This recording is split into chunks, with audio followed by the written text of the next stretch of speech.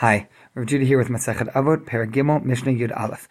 Rabbi Elazar HaModai, Rabbi Elazar of, I believe, Modi'in, said, and just to explain in advance, the Mishnah is going to give a list of serious transgressions that end in Ein Lo Chelek L'Olam Haba, that someone who does these things does not have a portion in the world to come. So let's look at this severe list. Hamachala Tekachim, one who makes profane things that are holy.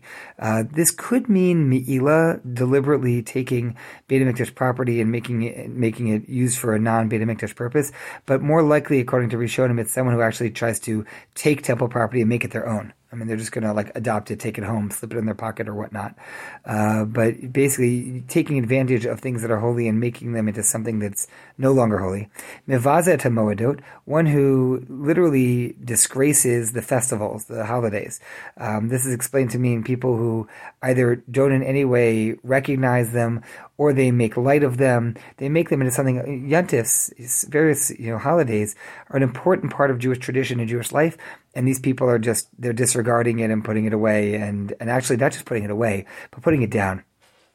Third, Hamalbim Pnei Chavira Barabim, one who embarrasses and literally makes someone else's face turn white. I mean, that's how bad. They really shame somebody else in public.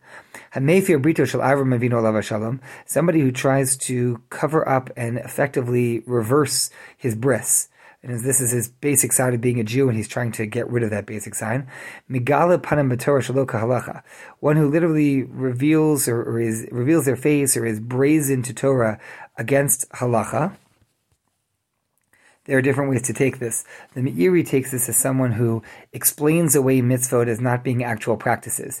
It's a philosophical notion of this and that, but you don't have to actually keep the mitzvah.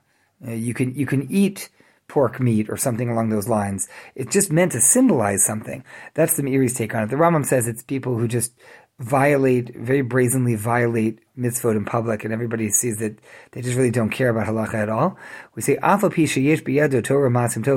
even though this person is learned, they have, or they think they have, Torah in their hands and good deeds, they don't have a portion in the world to come. So this could either be taken at face value, that these are very severe things. I think that they have in common something a little bit more, which is they're really attempts, this list is a set of attempts to undermine the basic fabric of religious life. One is Machalal Tekachim, is saying that the Beit HaMikdash, the temple, the place where we're meant to experience Hashem's presence, they are degrading that and knocking it. I believe it was Oscar Wilde who said that a cynic is a person who knows the price of everything and the value of nothing. Here this person is completely devaluing the Beit HaMikdash. And when it comes to holidays are another cornerstone of Jewish life, but they're being mocked. Other people's feelings, shaming somebody in public is just completely degrading them this person making everything into nothing. Their basic identity is a Jewish man, so trying to turn around their bris milah, and one who's treating Torah and halacha as, again, these are all foundations of our lives, and the person's saying, no, this is nothing, this is foolish, they're making fun of it, they're putting it down, they're mocking it. So even though they have other good things going for them, they've really cut themselves out of what the world can be, and Olam Haba is meant to be the expression of what this life really can be.